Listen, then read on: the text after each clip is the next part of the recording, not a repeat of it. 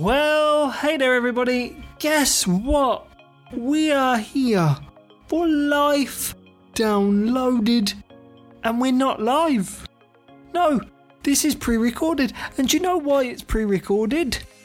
Because for the first time in nearly 2 years, I am sat in the same room as my podcast wife, the lovely Samantha Regg. I feel like you're more excited about being able to touch me than possibly the football result from the other night. England obviously coming home. But I think this is more cause for a celebration. I think so. It's quite scary. 2 years, Danny boy. Danny boy, I don't even know how that song goes, but I feel like I need to sing. We are back. You made your long journey, your pilgrimage, as I often say. My pilgrimage to Sherenk. To Sherenk. It's nice to have you back, and I have completely redecorated my house. New sofa, new table, everything's moved around. It's true. Clearly lockdown boredom got to my wallet. So you're in a completely different environment. Even Lola didn't recognise you and told you to go and do one. She hissed at you. She did. Which is so not a Lola thing, but I think she was like, oh God, Mum, well, you're not starting this up again with these men coming round. But it is good to be back. It's taken us. So we've had everyone, welcome back. It's so nice to be back to normal. I mean, even though we loved the live, we will still be doing live sessions. Oh yeah. Don't you worry. Depending on whether Dan can be bothered to make it to London, I think that will be the deciding factor. But it was nice. We had a good old chat. We had some food. We've had our mango puree juice. I've had a ginger shot, which has made me want to go to the toilet. Would it be a Life Downloaded podcast if you didn't want to go to the toilet, Samantha Regg? No, absolutely not. So I feel completely at home. But it has taken us a little bit of time to get set up, hasn't it? Like a ridiculous amount of time. It has. We're recording now and it's 2:32 p.m. But it isn't. In the afternoon. Okay, cool. So we've been chatting for about an hour and a half, which is lovely because I have missed this gorgeous, handsome fellow who now looks like Shaggy from Shaggy-Doo. Shaggy. Scooby-Doo. Scooby-Doo, there you go. You got there in the end. But yeah, we are back. It feels... Do you know what it is, Dan? It just feels nice to be doing things normally. Although I have absolutely loved the fact that we can do things remotely. Like, it has been a joy. For me, I think my mental well-being, and I know this sounds... maybe perhaps to some a bit disrespectful because the past 2 years has obviously taken its toll on many, many people when it comes to mental health. But for me, my anxiety and my PTSD is definitely triggered by physically having to go somewhere. So getting on either public transport, getting into a taxi, trusting that a building's going to be accessible, all that kind of anticipation can really, really play havoc on my mental well-being. So being able to do things remotely, and I'm sure I am speaking for many people who also have, a disability and feel very similar to me. It has been nice, but now sat here next to you, it's been like, oh yeah, I have missed this. It's nice. It's nice to just, have a kick up the arse and do things properly. Although I'm still looking like a hobo. Like, I've not really made much of an effort for you to... Well, you've mentioned it already, but this is the first time you've seen my new curly locks in person. This is probably officially the first time I've actually met Bruno.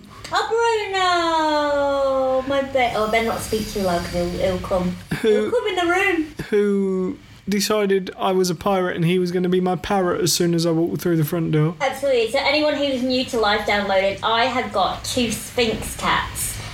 So they're the ones, if you watch Friends, they're the ones that Rachel gets. And Joey's like, it's not a cat. They're the naked feline. So I actually got Lola. So when we started the podcast, I got Lola, my little girl, and that was fun because Lola just doesn't particularly like men. And when she was a baby, every time Dan would come round, she would just attack his legs.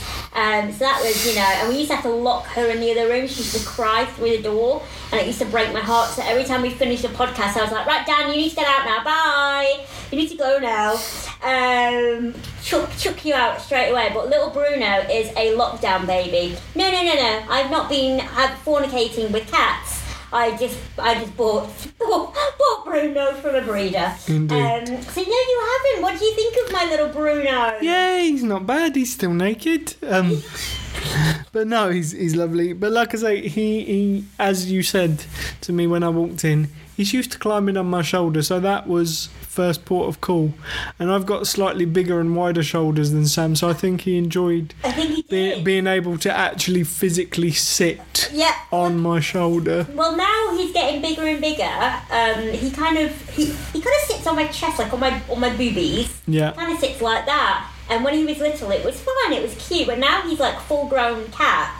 And he just still wants to crawl on, and I'm only like 3'9", so I'm only petite myself, and I've got this cat, and it's just quite comical because you can see his little back legs trying to find purchase. Yeah. But God bless him, he still wants cuddles with his mummy, so it's very, very endearing. But it is quite comical now because I've actually got to sit back, like tilt back, so that he can like spread across my entire torso, but he is adorable. I'm sure anyone who has got pets during lockdown knows that it's been wonderful having their company, even though there's been a few times where they've pushed my buttons. Push your buttons. Push my buttons. I don't know what accent that is, and I apologise. A slightly tragic Irish one, I feel. You know what? This is why I have not become a successful actress, because my accents are quite bad. Quite bad, Dan. Quite bad. Well, mine aren't great either.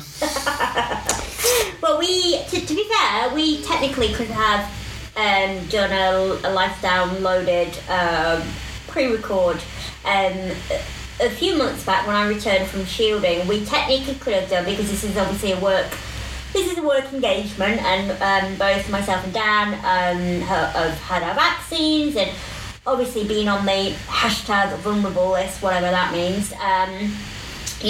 We would have made precautions, and we did kind of contemplate it when I moved back to London. However, we have both been incredibly busy bees. So we have indeed. Let's give you a little bit of a quick kind of like rundown of what we've been up to the past couple of months, and then we will be talking about something amazing, because it is obviously July, Dan. And what is July apart from the football?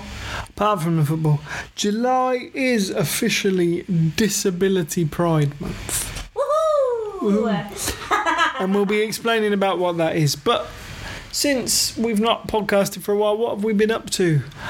I have been consulting. I now consult people and tell people what to do. Yeah, you got a proper job like me now. Well, not quite. But I consult with film and television and media companies with a wondrous company called C Talent, and we help TV production and media companies make sure that their representation of deaf and disabled people is on point, and in turn all the sets and stuff when they're filming are accessible, the scripts are good. And you may or may not have seen some of our work in the brand new National Lottery Good Causes commercial. I saw. I was so proud podwife moment there. With the amazing Echo as lead man, skating on skate parks, fighting Vikings on beaches, and playing xylophone on dinosaurs. Of course, yes. Just on a standard day.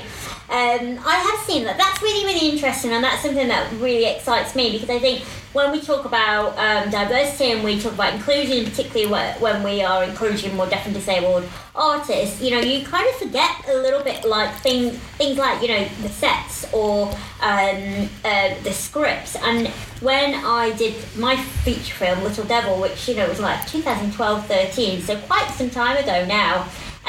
That was something that myself and Max Barber, really the producer-director, had to think about. And we hired out just like a collapsible wheelchair. I think we got it from like Argos, one of them. Yeah. You can't actually, it's not self-propelling. You need someone to push it. But Max was for the majority of film, and he was in the other chair. So our eye lines were kind of exactly right, and someone would, if I was wheeling, someone would pull him back. Because obviously it wasn't a big movie set, so we didn't have running tracks or anything like that. No. But even just that, and even looking at the script and going, that's not how I would say that, or I wouldn't identify like that. So there's so many opportunities for disabled people to become involved in the industry that it kind of baffles me sometimes when you do look at reports like the doubling disability, which Dan will briefly explain what it is. But there's reports that come out that are basically say that the industry still isn't doing enough to engage with deaf and disabled artists and facilitate for them to have gainful employment. Would you like to just say what doubling disability? Dan is looking at me now like with daggers. He's literally like, we did not discuss this. We did not. Beforehand. Why are you? No, we did not discuss this beforehand. You don't have to. But thankfully, Samantha Rank, thankfully, you know your stuff. I know my stuff. So the Doubling Disability Report came out from a place called the Cultural Diversity Network, or CDN, which is supported by all the major broadcasters here in the UK. So the BBC, ITV, Channel 4, Sky, and Viacom, who own Channel 5. And their aim is to double disability representation both on screen and behind the camera. However, this report that was released recently, and I can't quote the figures off the top of my head, I'm not that good, but basically said we're by no means good enough and we need to up our game because we're not going to meet our own targets to double disability representation.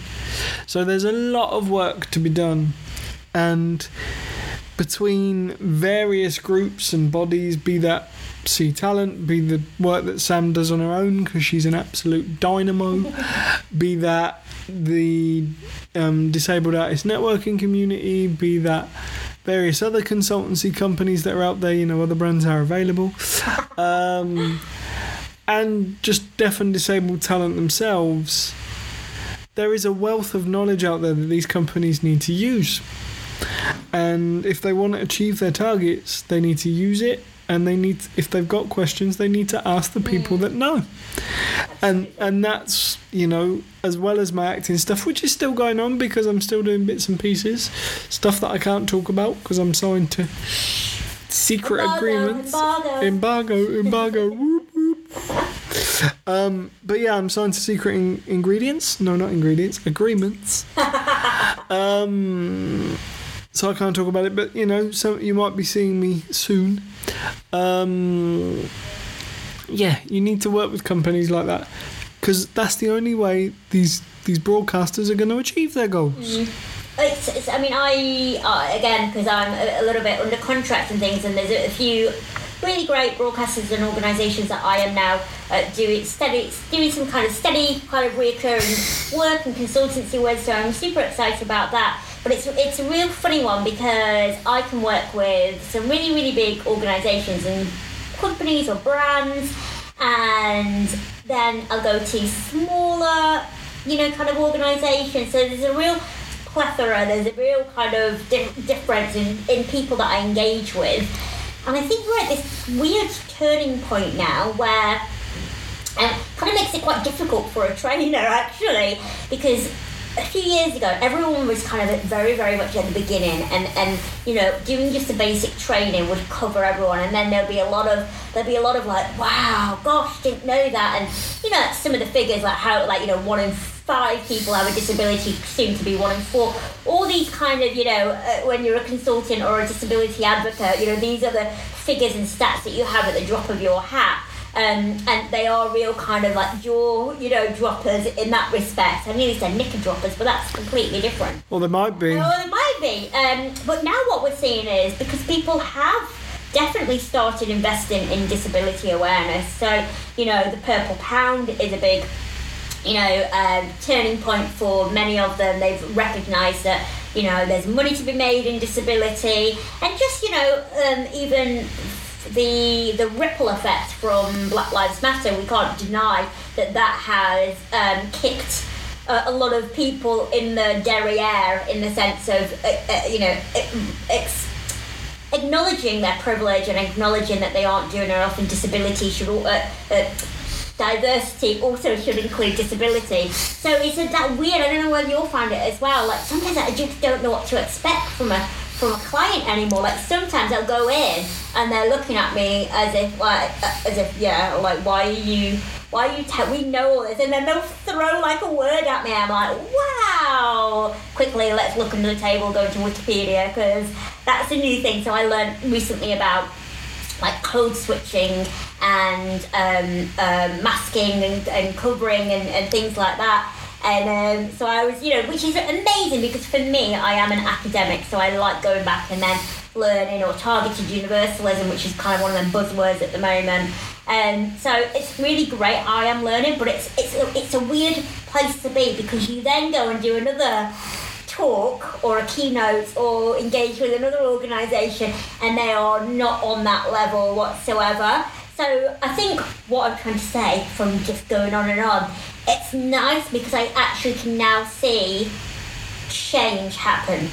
You know, I think sometimes deaf and disabled people, and rightly so, the frustration comes when we are having the same conversations that we were having 10 years ago. And that's when we start to get a little bit annoyed and a little bit angry and frustrated, because it's like, okay, but we've told you this. We've been through this. We told you what the issues are.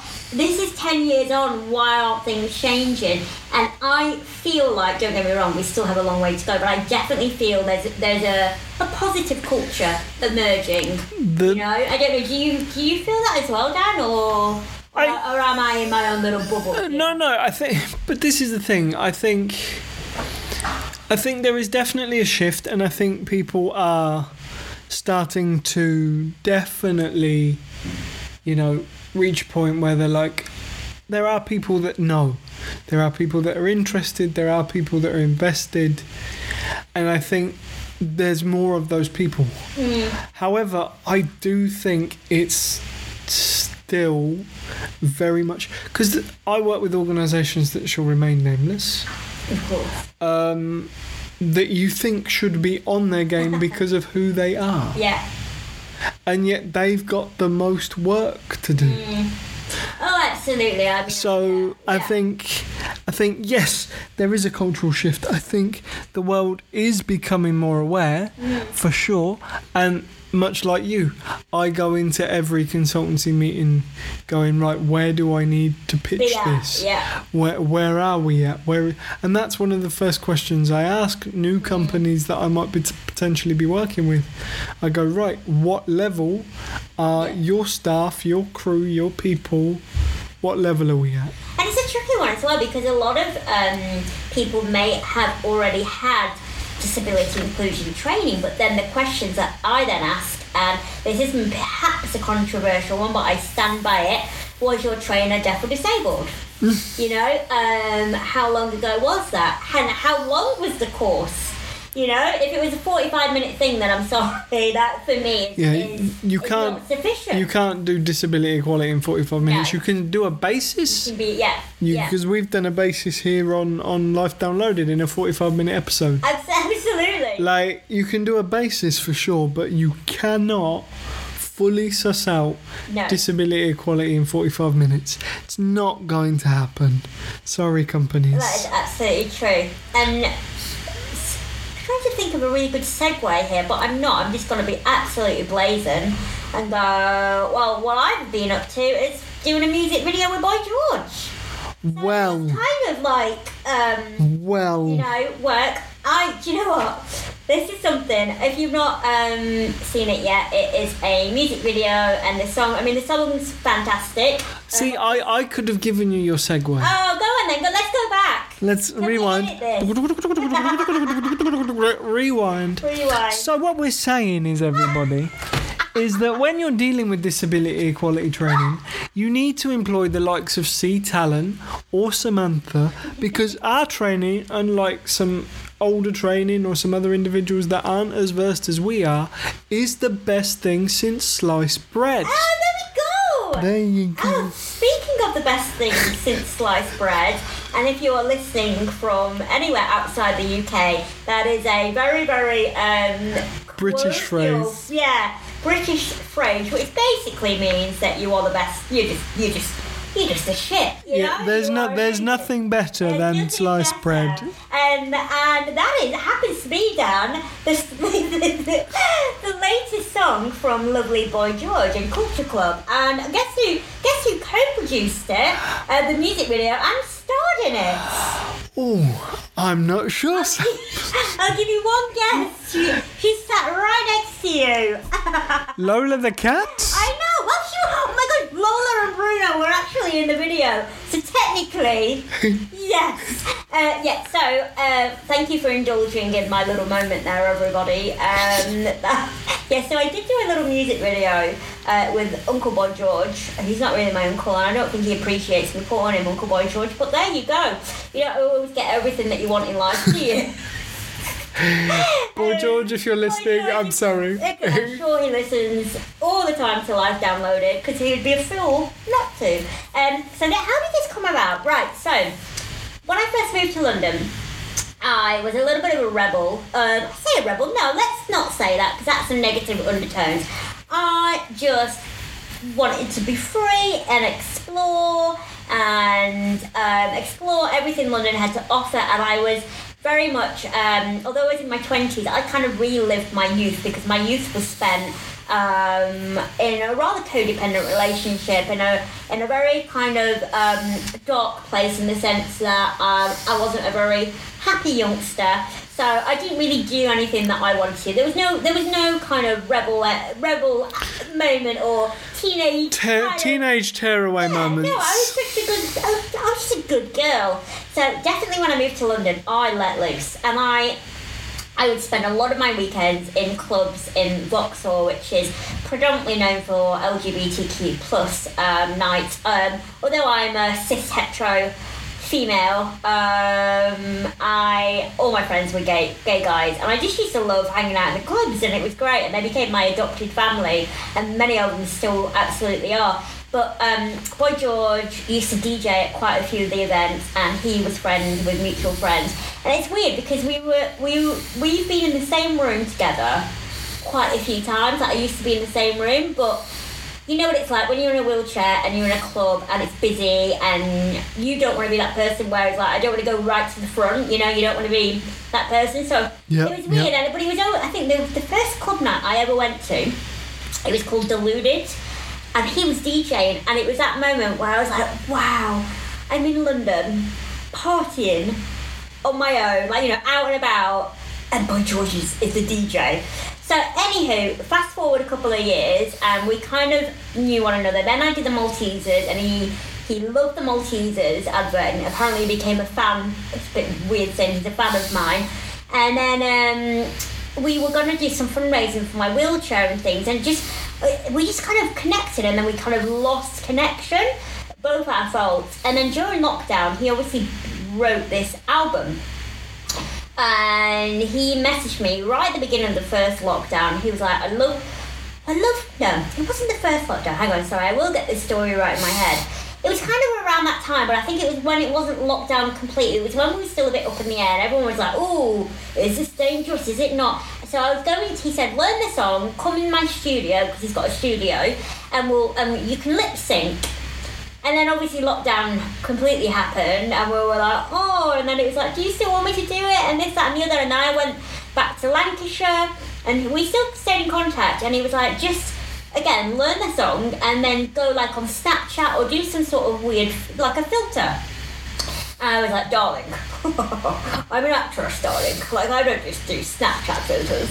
And all of a sudden I just came up with this different character, because the song is about being quite self-assured, someone trying to break up with you, and you're basically saying to them, how dare you break up with me? I am the best thing since sliced bread. Like, I'm amazing. Like, how dare you? And in my mind, I just had this really eccentric woman who is a bit narcissistic, a little bit like myself, like just a little bit like, do you not know who I am?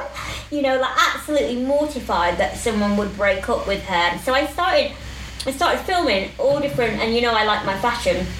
I had my PAs ship all my fur coats, not real fur, obviously, sorry Peter, faux fur coats, and all like lots of props, and she sent me a massive box up to Lancashire of all my clothes, and I just did all these different characters. One of the characters is me, a little bit tipsy, like the night, you know, like drank a little bit too much, and then on the toilet, you know, like with I had this turban on and my makeup, and your mascara down your eyes. I remember that. Oh my goodness! Well. So I filmed this at my mum's house, and so I sat on the toilet.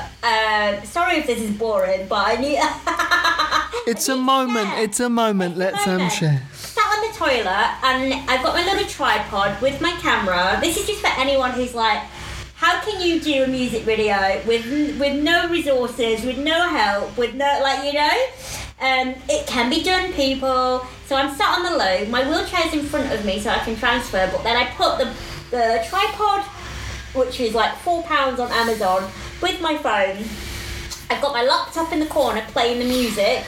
My mum is sat behind my wheelchair on the floor in the bathroom, and I say to her, listen to the song, when it does this word, pass me the big bottle of, the glass of wine. And then when it says this word, pass me the toilet roll. You know, because I want it off camera, but I want that kind of seamless look, so that it looks like no one's passing it to me. I just kind of appear with a toilet roll, or I appear with a... Oh dear God! I mean, I love my mum to bits, and she really helped. She really helped film this video. She was my like DOP. There you go. Everybody needs a good DOP. Everyone just need a good DOP. And it was funny because she kept like missing when she had to pass me stuff. I had to scream. Like, don't scream at your mum, but I was screaming at my mum, going, "Will you effing listen to the words and you pass me that effing," like this. So it's really funny when I now watch the video back. Not only am I immensely proud, and Uncle Boy George absolutely loved it, and he even went on a daytime or an evening show, and he actually said that like once he watched what I sent the footage to him, he actually had to step up his own game, because I thought that was beautiful. But so I'm immensely proud, but it's also really nice, and this is why I like working in the arts, because you have this polished kind of piece at the end, don't you? You do. To do a podcast, but the memories that are made around. So the backstage, the outtakes, the what's it called? The blunders? Bloopers. Bloopers. You know, all that is kind of what makes everything. So even when I watched the whole video back, he actually didn't. There was one bit, because it was my birthday, and I filmed one bit with my birthday cake, because I kept it, and I was like, no one touched the birthday cake, because I need it for filming. So no one, like, my birthday cake went stale, but it had frosting, so I like licking the frosting off, and I even like pretend to put some on my nipple and all sorts, just to be a bit cheeky. Oh, obviously over the clothes, but he didn't put it in. So I'm going to be meeting up with him soon, and I'm actually going to ask him whether he just forgot about that footage that I sent, because it was one of the first footage. So maybe he completely forgot, or was it actually a little bit too risque? I think it might have been a bit too risque. I think you might have been struggling to get that out pre-watershed. So okay, so maybe I should. Should I upload it onto my Instagram? Go outtakes. I should do. Maybe. This one didn't make the cut. Or get Uncle Boy George, if we're calling him Uncle Boy George, to do a director's cut. A director's cut. Yes, absolutely. I'll have words with him. But I kind of want to know, because I really like that. I felt like I looked quite pretty with my little birthday outfit on and everything. I was like, where is it? Well, the cats made the cut. Both Lola and Bruno were in it. As long as they got a decent fee. And they got a bigger fee than me, to be quite honest. Catnip galore. Do you know, true story, I did a theatre show once. Just on a segue, but as we're talking about animals getting paid more, I did a theatre show once, and it was a development of a new show from a wonderful writer called James Baldwin. And there was a live chicken on stage. As you do. Mm-hmm. It was an amazing thing to be a part of, but I can officially state the chicken got paid more than me. Yes, this is what we like to hear. The chicken got paid more than me, and it was all due to new animal licensing laws that had come in 3 weeks before. So I have officially been outpriced by a chicken. You can put that on your gravestone. I can. You? Chicken got paid more than him. I love that though, and you know, like Lola and Bruno have been on TV about the same time about as many times as I have now. Well, see, this is the thing. Like, if they've been on TV as many times as you have, they've probably been on, because I do a lot of theatre work rather than TV. They've probably been on TV more times than I have. So they're getting up there. So to be honest. I feel somewhat inadequate right now. I know. Well, you should. This is probably why Lola hissed at you. She's like, I'm a star. I'm a star now, darling. Did you not know? I love it. So yeah, that was something that I did during lockdown, and do you know what I really enjoyed about it is obviously getting dressed up and like, you know, lip syncing to a Boy George you know, like song, which I really enjoyed the song as well, which really helped. But the directing part of it, I actually really, really enjoy it, and I think because I've got quite an imagination, shall we say, and I never really get, because do you know what puts me off, and people might be able to relate, I'm really bad at technology. I'm bad at, like, I can't really edit. This is why I don't have a YouTube channel, like editing, and I know if I put my mind to it I could do it, but it doesn't interest me, and I'm a bit naff, and I get very frustrated. If things don't go my way, I will throw a laptop out of the room, like, you know? That's why I'm here. That's why you're here. Otherwise, this would totally be a solo podcast. No, I love your company. I need a husband in this little adventure. But no, it just doesn't work for me. So you know when you see like all these young people and they're so amazing and creative, and I do get that whole, I wish, you know, when I was at school I did Photoshop, or I got to learn this or that. You know, I think you and I are the same age, that we were just on that cusp of, you know, our mobile phones were still bricks. Yeah. Our, you know, computers were still... We still had to program in ringtones by pressing number keys in order. Absolutely, you know, and we still had floppy disks and, you know, all this kind of stuff. So I kind of feel like, you know, we've missed out on that a little bit. So that's probably why I haven't been that creative. But doing this video, and it's nowhere near polished or anything, like, you know, but I like it. It's a little glimpse into my mind, if anyone was ever interested. If you want to know what Sam's mind looks like, watch the music video to Boy George's Best Thing Since Sliced Bread. That's a statement I never ever thought I would say in my life, but it's happened. It's live downloaded, and you know what, my dear, my lovely podcast wife, yes, I am proud of you. Oh, thank you. I'm proud of you, my darling. Oh, well, there you go. So, but while we're talking about proud, do you see what I did there? Basically, he's not really proud of me. He's just looking for a really good segue there. No, but rude. I am entirely proud of you. But talking about being proud, we said we were going to talk about it, and it is July, which is officially Disability Pride Month. Woohoo!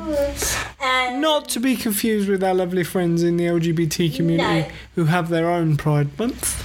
No, exactly. And I think also Disability Pride isn't just for LGBTQ plus disabled people. No. Disabled people. It is not. That's the differentiation. There you go. You got there. Nearly got there. So yes. Don't worry if you've never heard of it, because I hadn't heard of it until maybe 2-3 years ago. Mm-hmm. How about you, Dan?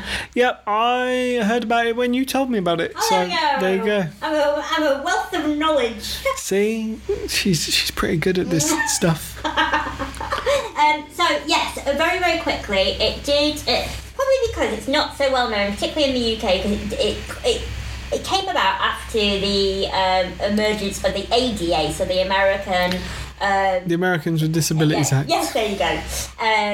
30 years ago, and it came about through that, and slowly over the years, it's kind of reclaimed? No, appropriated it. Appropriated it, yeah. We've kind of gone, oh, we like that. Yes. In the same way that 18-year-olds, went, oh, we quite like the idea of a school prom. We went disability pride. We'll have that. I'll bet that one. We'll have that. So it's relatively new, and for a lot of disabled people, they're not too sure on it, and that's fine. We're not judging you if you're not feeling it, and it gets compared to LGBTQ plus Pride. Of course, it does. It's got a similar name, but and it's like a month after. Exactly, which just makes it all the more confusing. Well done, whoever planned that. I know, right? But no, and I think and we're going to tell you a bit more about it, really. Yeah, so I actually wrote, of course I did, because everything I write we chat about normally in Life Downloaded. So I also write for the Metro. I've got a fortnightly column, and I wrote about it, and I basically wrote about what I think of it and how I have pride. But I feel like this column, I was very mindful.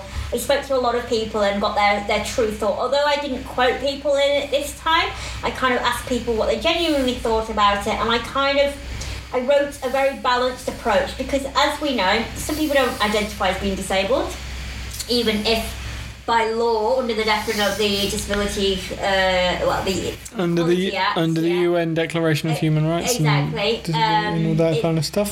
Exactly. So, but you may still not, identify or use the word disability. No, or disabled, or impairment. Exactly. So, and also a lot of people, and I definitely went through this when I was younger.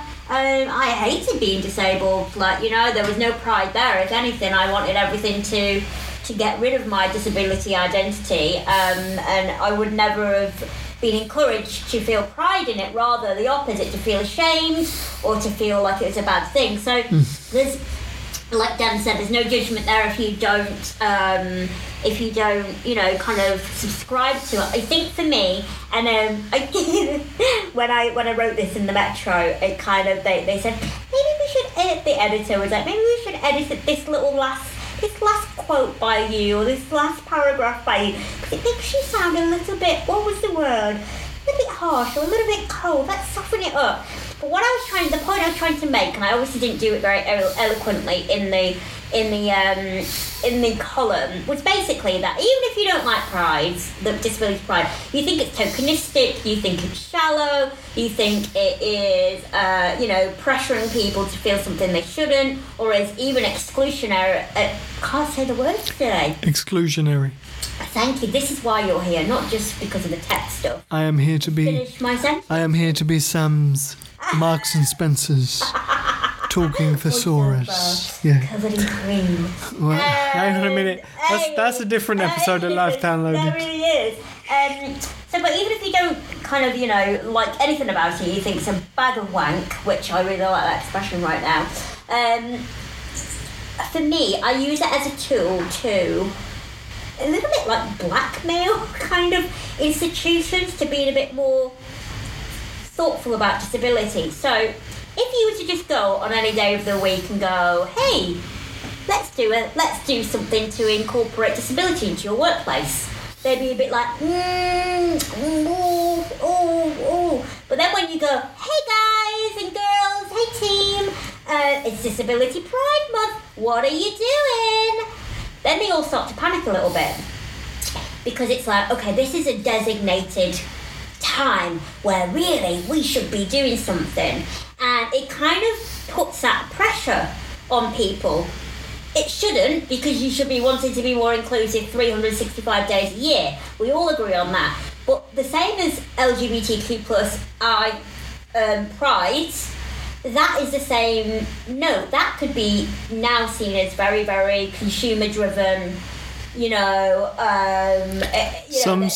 say tokenistic. I am not from the LGBT plus community, but I've heard friends say, companies have taken pride and abused it for what it is. Absolutely, and I agree with that. But some part of me, if you want to play the game, play it like this. And if I can go to the people that I'm working with now and be like, what are you doing? It's Pride Month. You've got a whole month to do something, to be a good advocate, to actively highlight disability in your workplace, put something in your diary. You've also got Disability History Month, obviously, in November, or November, December. It's split over 2 months. But that's why I get on board with these rather tokenistic or whatever, these defined times. I don't always love them, again, because I worry that it does marginalise people in some respects, and it can, again, be tokenistic. But if it gets people who are not thinking about disability and who would not otherwise think about disability, if it gets them to jump on board and feel pressured a little bit, then I'm all for it. Maybe people might not agree, but I'm definitely for it. If it gives it's something tangible that I, as a disability advocate and as a disability consultant, something tangible I can go along and go, but why aren't you getting involved? But why not? Yeah. But why aren't you? Whereas normally it's a bit like I don't have that hold on people, unfortunately. It sounds sad, but it's the reality. It's true. But outside of that, and I was watching a lady on Instagram, and I can't for the life of me remember her name, which is terrible. But what's my name? Your name's Samantha. There you go. I'm not. But I can't for the life of me remember her name. But she was saying how she felt uncomfortable with Disability Pride Month because, her disability can suck because she doesn't want to be proud of it. And I understand that. But I think the thing is, for me, Disability Pride Month isn't going, look at my impairment, I'm proud of it. It might be for some people, but for me, it's not. Mm-hmm. For me, Disability Pride Month is about acknowledging that you're part of a community of people. Doesn't mean that being part of that community doesn't suck at times, because trust me, it does. Yeah. But it's also a massive proponent for me, again, as an activist and a consultant and all those things, to push the social model. And that's what it's about. It's about going, I'm proud that I'm part of a community of people that face challenges day in, day out, and we're still here. Doesn't mean I have a necessarily 100% comfortable relationship with my impairment. I mean, we're pretty much settled because I don't know any different, and I'm 36 years old, and so I've gone through challenges with it. But for me, it's not about being proud of my impairment. It's about being proud of being part of a community that puts up with a bunch of shit and is still here. Yeah, I mean, so I lean to agree with you. I think it's also about looking at history and looking at those who have fought for our rights. I'm proud of that. Just watched Crip Camp just to feel overwhelmingly proud to be loosely affiliated with, kind of campaigners who have fought tirelessly to get us, the ADA and the DDA, which is now the Equality Act, like that. I feel proud in that. I also feel proud in those deaf and disabled people that were murdered during the Holocaust.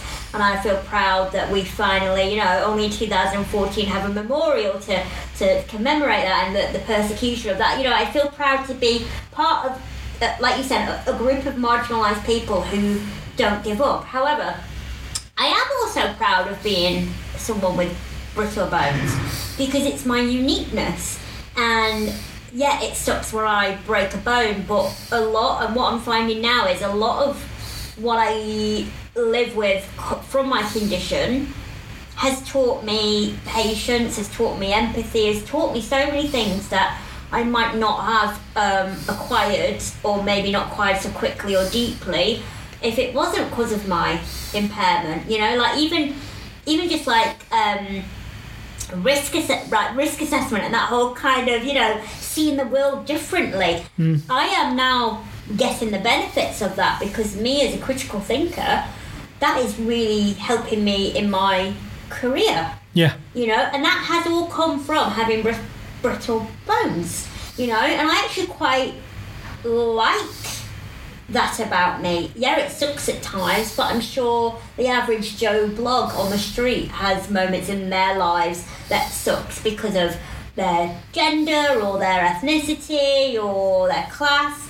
But you know, I think we should feel proud, even if our body sometimes tells us to go screw up, like, you know, to do one when our body doesn't work, or when we're in pain, or when we feel, you know, excluded from the world. I still think that we need to feel pride in our uniqueness, even if it's difficult. We can't always see it there right in our face, you know, because this is us. This is our life. We only get the one life, you know, so we have to. We don't have to, but, you know, it'd be nice for us to find pride in us and our community and our history. Definitely. You know? Definitely. And, like, of course, it's Life Downloaded, and we're talking about disability pride and all good pride festivals, as led by our friends and partners in the LGBT plus community, have a flag. Flag. Oh, so I was going to do segue, but you caught me then. So we're talking about, you said that pride and, like, all the people, you know, being part of a community that faces so much ableism and disableism. Yeah. And that leads on to, or some might think that you are proud because we overcome these obstacles. And one of the flags, so we've got two flags. We do. For disability pride. So one is the most more common, which is, I describe it as a David Bowie kind of lightning bolt. I can see why you give it that description. Yeah? But for those that want an audio description, Yes, for those that are please do. visually impaired, it's a flag with a black background covered in. Please, if you could pass me the flag, because my brain's completely frozen now. Have you not got it? Is it not on the handout? It's written.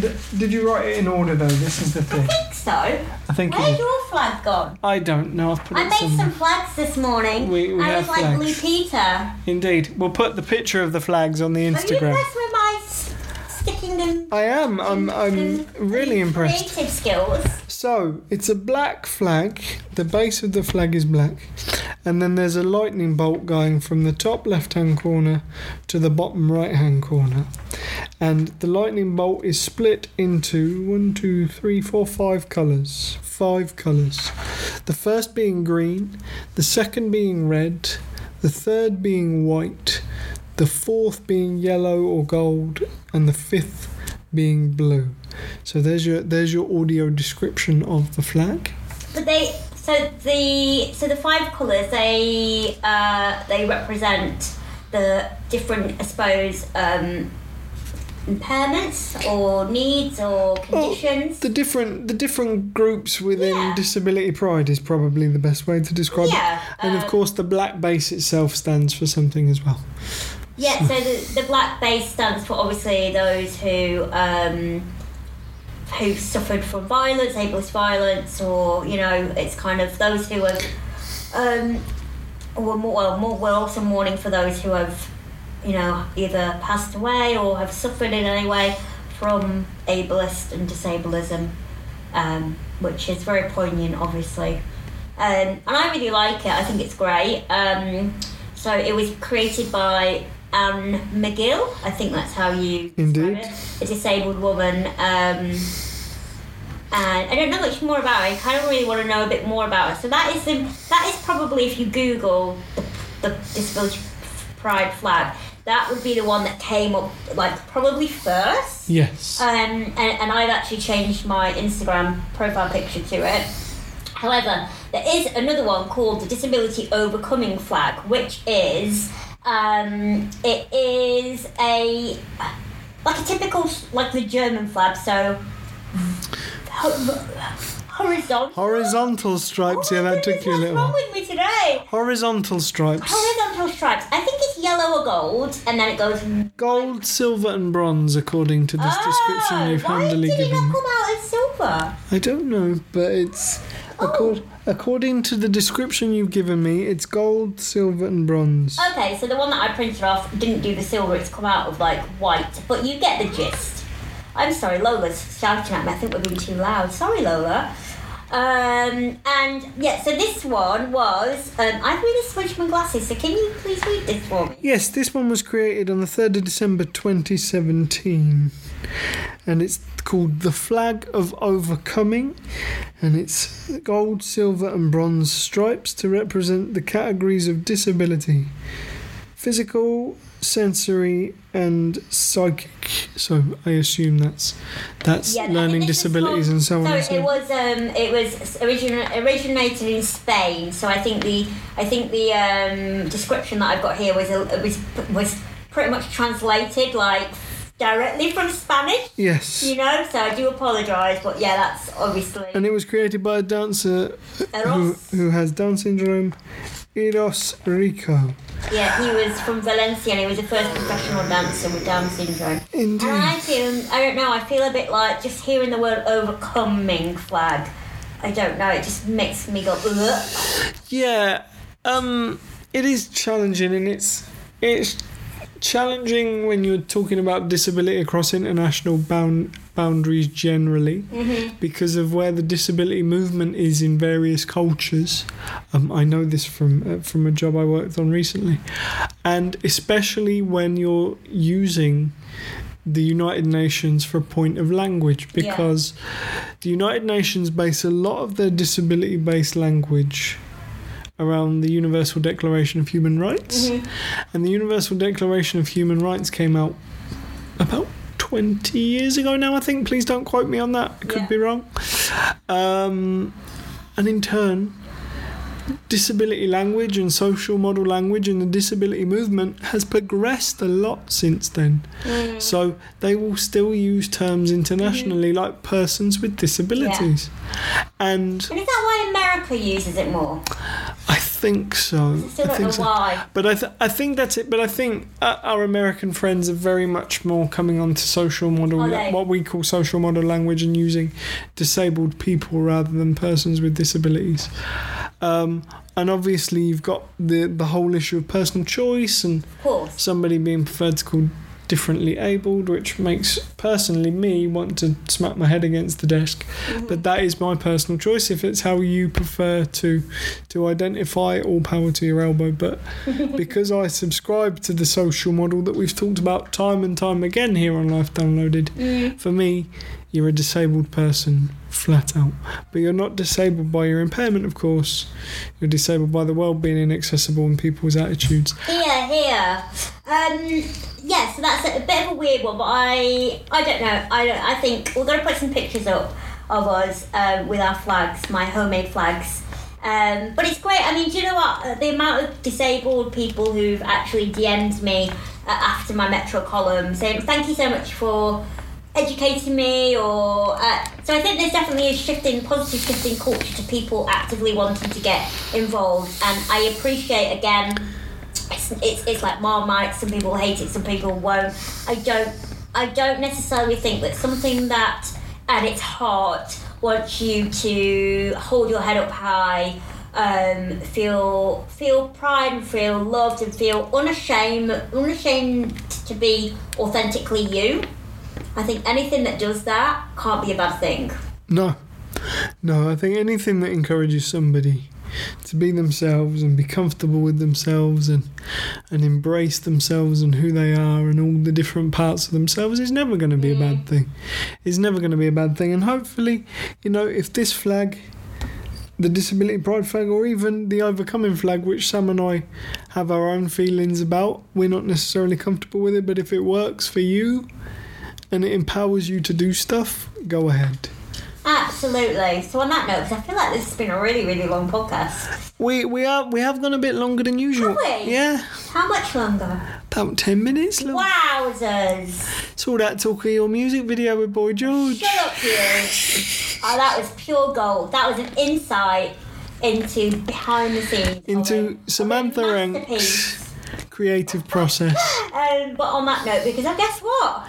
You need to go to the loo. Yes, I do. And that is normally a sign that we need to stop. And Lola just gave you the dirtiest look. Look at her.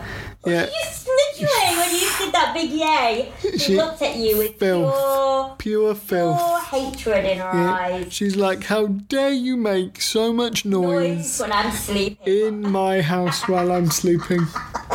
Okay. Bruno, come save me. I know, where's Bruno? Where's your man friend? Yeah. So it's all boys together. I know, I thought that's why I thought, get you a little friend this year, not outnumbered. Hey ho. Right, we're going to say thank you so much. It's so nice to be back. Thank you for listening.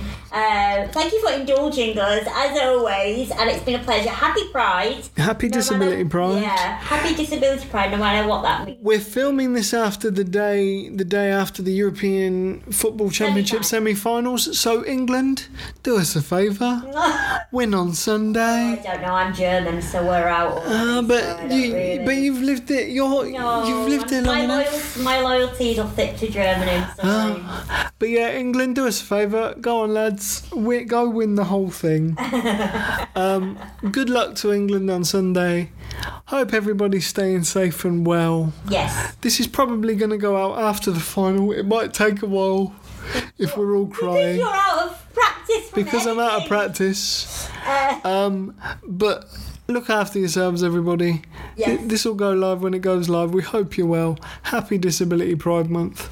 And we'll do another episode soon. Hurrah! Take care, everybody. What is this one going to be called? I don't know. Pride Boy George and... Hang on, Pride and Prejudice. Pride and No Prejudice. Pride and No Prejudice. There we go. Amazing. Pride and No Prejudice. Okay, right, and that I should trademark that. Bye, everybody. Bye.